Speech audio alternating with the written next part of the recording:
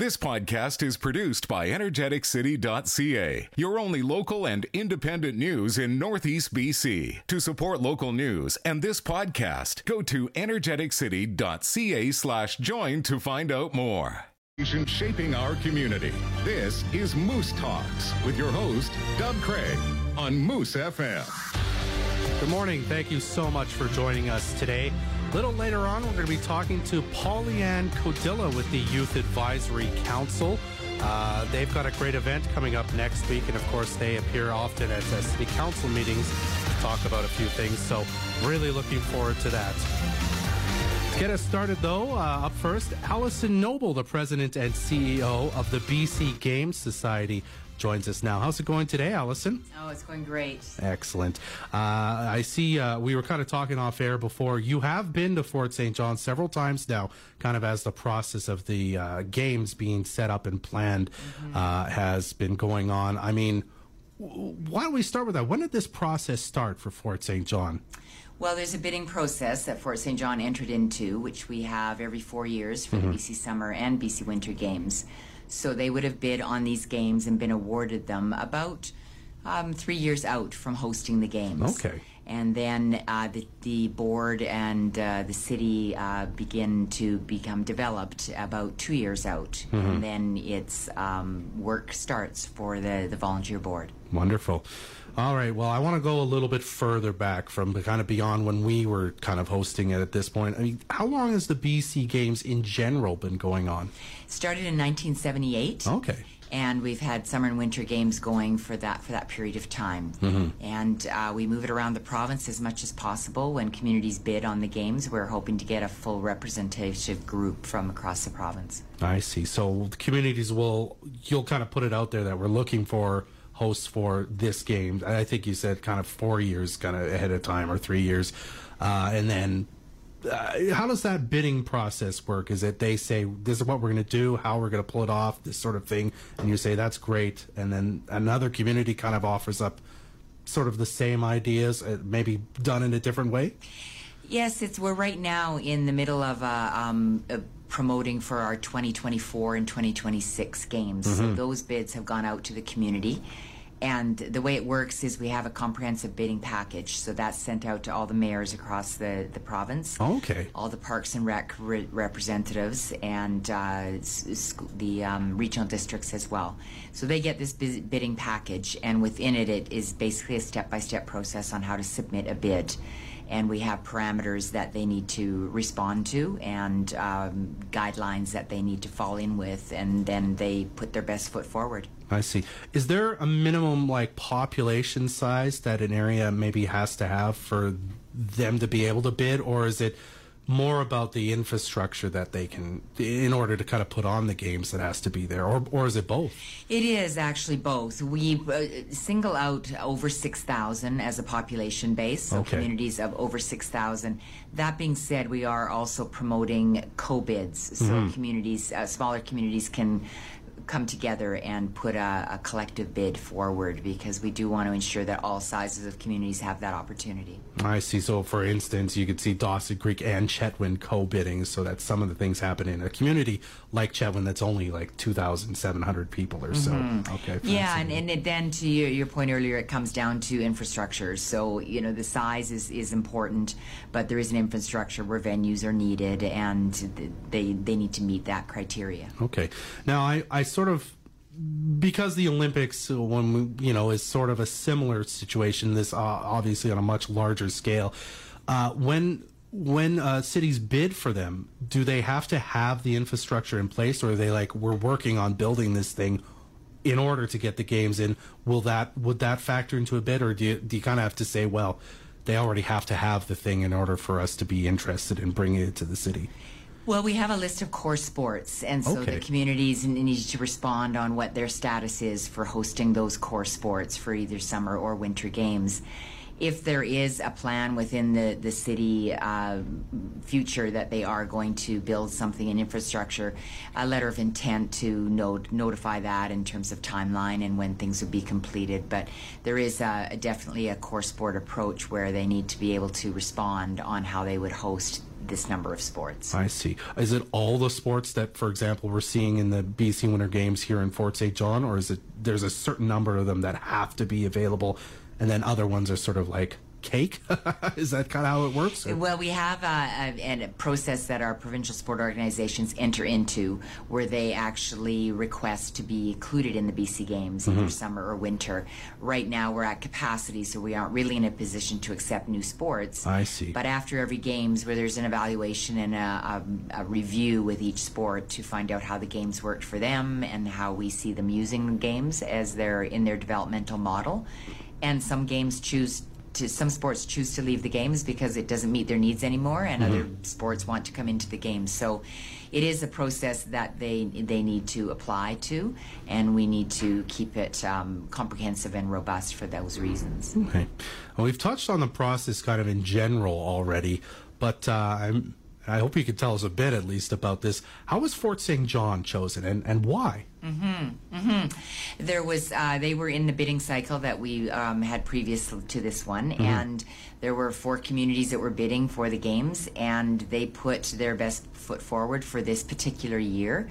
And a lot goes into that decision making, as a lot goes into the bid, because some communities choose a year because it fits with their anniversary, or they choose a year because they know they're going to have some infrastructure in their community and they want to host during that time. So it's really, each bid is quite unique in how they put their community forward. And Fort St. John, it's just great to be up in the north again. We haven't had the games up here in a while, and it's great that a community like this, 20,000 strong, is hosting these games. Okay, so it's not just, I guess, a cold sort of statistical and an analytical approach. There's kind of a story that has to be told and that the city wants to tell. And that can be intriguing for you, for the people who decide on where the bid will go, I suppose. Eh? Yeah, very much so. I mean, there needs to be a spirit behind the bid, and there needs to be definitely they need to make the check boxes, and they need to meet the criteria. But if there is a wonderful story to be told, be it an anniversary or something very special in the community, that will factor in, and one that we'd really like to, if all else is equal, we'd like to look at that as well. That's fascinating. And I think you touched on this before as well. You try to spread it out as much as possible, because I don't know if this happens, but I can imagine there are cities who maybe bid basically every time. Like, yeah, we'd like this to keep coming back here every year, but you're like, we want to see this move around the province so it's representative of the province rather than always in the lower mainland or always in the north or what have you. Absolutely. We love it when communities from truly around the province bid to host the games. A wonderful byproduct often of the games is the sport development that happens when the games leave town. So if we are in a community like Fort St. John and they don't have, for example, a biathlon club, the sport of biathlon comes into the games, all of a sudden there's some interest ignited in the community. Is there a chance that a biathlon club can be a legacy after the games? So if we don't move it around the province, we don't have those opportunities. Man, I've heard that there might be a biathlon club that outlives this games, which is just wonderful, because games come, they develop the infrastructure for it, and then, well, we can have a club now, everyone, because we had a good reason to make this happen. So that's wonderful. Yeah. How many games have you attended? Oh, probably close to 15. Oh wow! No, and that's summer and winter. Do you go to every one when they're kind of happening? Yes. Okay. So there's a staff team, and there's responsibilities across the board, but we all try and have representation in the community as it's being hosted. That's wonderful. And they're every 2 years, right? So you have a winter, summer, winter, that sort of thing, right? Well, given that you've been to so many games, is there something about them that you most look forward to seeing? Maybe something, the character of the games or of the town that's sort of putting them on? What is it you most like and take away from each kind of games as it happens and after you leave and you're reflecting on it? Well, the beauty of these games, because it does go to all the different communities, is everyone is unique. So each one, as you said, has a story attached to it, and that story sometimes evolves as the games are unfolding. For something like Fort St. John, the community spirit here has been phenomenal. and they have just, everybody wants to support, everybody wants to be involved, and that's really quite heartwarming when you see a community come together like that. And other communities do it in different ways, but that's certainly what's resonated for us in this community, is just the strong community support. I see. And when you're at the games, do you get to just attend the games, or do you still have things you have to be doing while you're here? Yeah, well, our team is busy behind the scenes. It's very much a volunteer-driven organization where the people on the ground in the community are making a lot of the decisions, but we're there to support, we're there to help them, we're there to take away any of those obstacles that might be getting in their way of their enjoyment of their role. So there's just a fair amount of just tending that happens over the course of the games. But as we encourage all of the volunteers, it's just really important to actually get out and watch the sports, because that's really what it's all about. Absolutely. And if you sort of can experience that, it really brings the heart and soul of the games back. All right. Final question for you. Is there a sport that you're kind of nuts about that you're most looking forward to watching while you're here in this games? There's so many in the Winter Games, and so many facilities that are wonderful to see. And you had mentioned biathlon, which is a beautiful facility that they've created the biathlon course on. Saw wheelchair basketball yesterday, saw ringette. So there's a wonderful selection, and that's the part that we love about both Summer and Winter Games, is that there is this wide variety of sports to experience, and that showcases our youth. Absolutely. So you're going to go to kind of a bit of everything while you're here if you can. Wonderful. All right, Allison, well, we really appreciate you taking time out of your schedule to come here and talk to us today about this. Great. Thank you very much. You're very welcome. It's Allison Noble, the president and CEO of the BC Games Society. We'll be right back talking about the Youth Advisory Council right here on Moose Talks. Chandel Homes' newest show homes have arrived. Or download the podcast at energeticcity.ca. Welcome back to Moose Talks.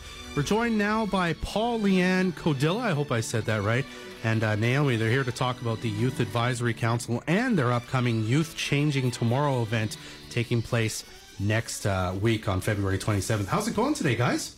Pretty good. Good. How are you? I'm very good. Thank you so much for stopping by. So I thought we'd start, first of all, for people who don't know, what is the Youth Advisory Council, Naomi? The Youth Advisory Council was put together. Council wanted a better way to connect with the youth, so they formed the council. And so the students and the youth on the Youth Advisory Council can connect with the two counselors that are on that.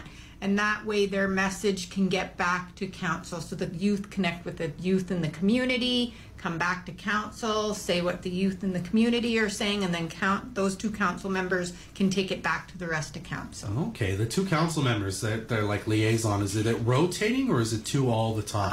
It's the same two for each term, each 4 years. So right now we have Byron and Councillor Stewart and Councillor Grimsrud. Gotcha. Okay. How do you get on the Youth Advisory Council? How does that work? Maybe you can tell us about that, Paul. So I first heard about it this year when Naomi reached out to the student body council at the high school asking for help to help host this conference. Okay. So I was like, that sounds really cool. I'll do that. So yeah, the reason why I'm part of it is just to help out with the conference and to be more involved in my community. And like Naomi said, I want to be part of that bridge between the youths in our community and the council. Okay. Now, you mentioned student body. You're already sort of a politician at Northeast Secondary School. Sure, right? you can say that. So this is kind of a logical step for you. If you do it at school, then I mean, why wouldn't you want sort of the ear of power, as it were, in this community? Yeah. Yeah. Sure. Is this like you're on student body, so is politics like an ambition of yours, or is this more of just like you see it as service? Yeah, I see it more as, honestly, if I'm honest, I don't really like politics, but Fair enough. like just like helping out, that's what I love doing. So Okay. yeah, and being involved. Now, is there requirements for being on the council? Do you have to have X grades, or you have to be this type of person, or is it anybody kind of is welcome to be on it? Everyone is, yeah. Okay. 13 to 18 years old. I see. Okay. How do you do it? Are you elected, or you just kind of volunteer for it? Just kind of volunteer. Yeah. Okay. Is there a certain amount it has to be, like a size, or is it as big or as small as sort of the interest kind of fills in? We will take whoever wants to join. That's wonderful.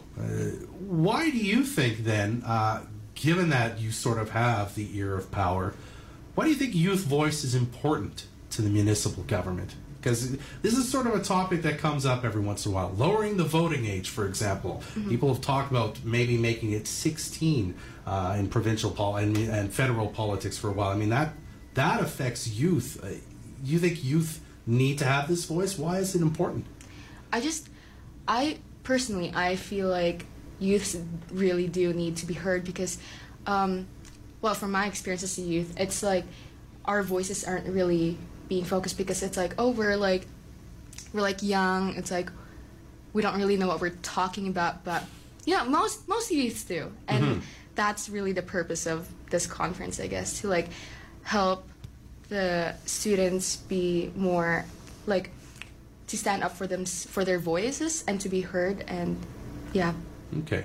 Now, again, I go back to student bodies. So you're already kind of taking the temperature of students, of youth, because of your role in that. So do you feel like that's sort of in a way, you're sort of an individual who speaks for people you go to school with and whatnot?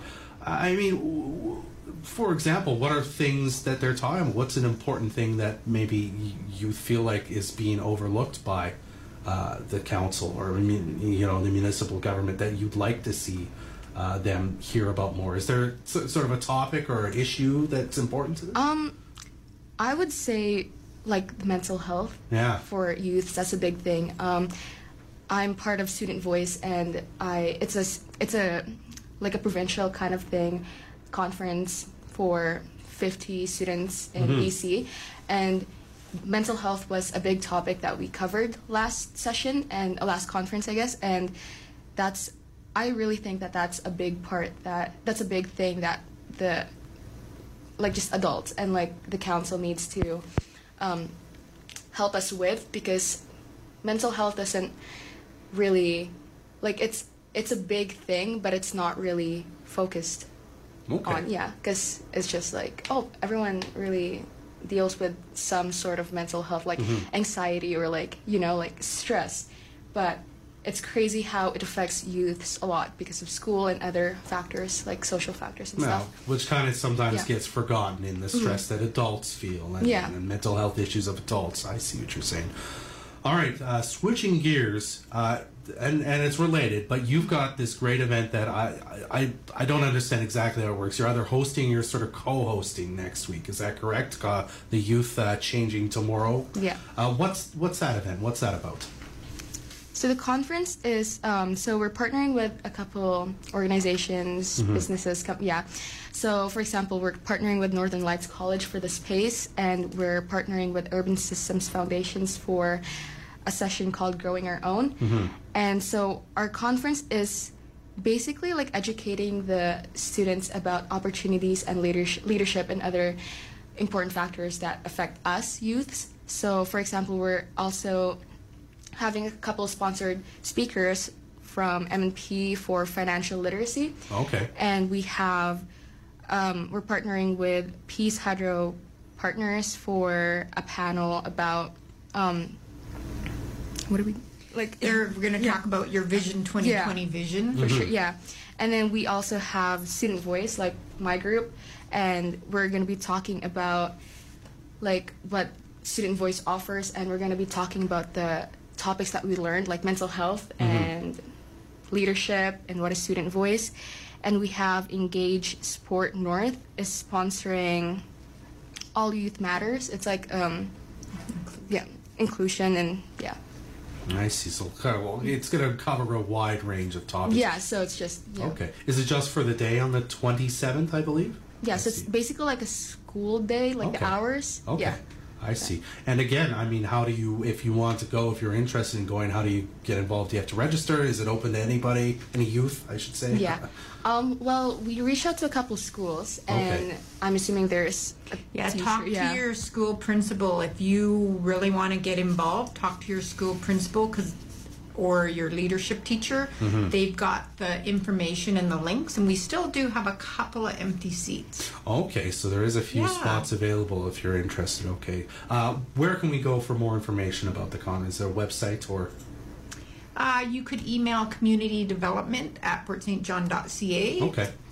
All right, perfect. All right, I really appreciate you guys stopping by today to talk about this, and I hope you have a good time at the conference, and thanks so much for talking to us today, guys. Thanks for your time. You're very welcome. Thanks again, Paul-Ann Codilla of the Youth Advisory Council, and Naomi for stopping by. We'll be right back to wrap things up here on Moose Talks.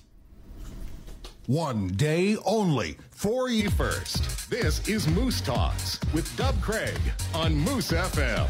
Our thanks again for Allison Noble, the President and CEO of the BC Games Society, for stopping by to talk to us about the history of the BC Games and all that. It's on right now, and it's taking over everything in this town. If you want to see a schedule for the games and all the places they're happening and when they're happening, you can head over to energeticcity.ca. We put up a nice story with the schedule in it there. Or you can go to bcwintergames.ca and find the schedule there as well. We also want to thank Polly-Ann Codilla from the Youth Advisory Council for stopping by. Again, if you're interested in getting involved in the Youth Changing Tomorrow conference coming up on the 27th, that's next Thursday, I believe, talk to your leadership teacher, get a hold of the people at your school, and hopefully you can get in on the few last seats for that. That does it for Moose Talks this week. Our thanks to Adam Rayburn for pushing the buttons on the other side. I'm Dub Craig. See you next time. Join us next Friday at 10 a.m. for another episode of Moose Talks, a weekly talk show about Fort St. John and the North Peace. Energetic Country 100.1 Moose. Thanks for listening to this energeticcity.ca podcast. Energeticcity.ca is your only local and independent news in Northeast BC. To help keep us independent and to support this podcast, go to energeticcity.ca/join.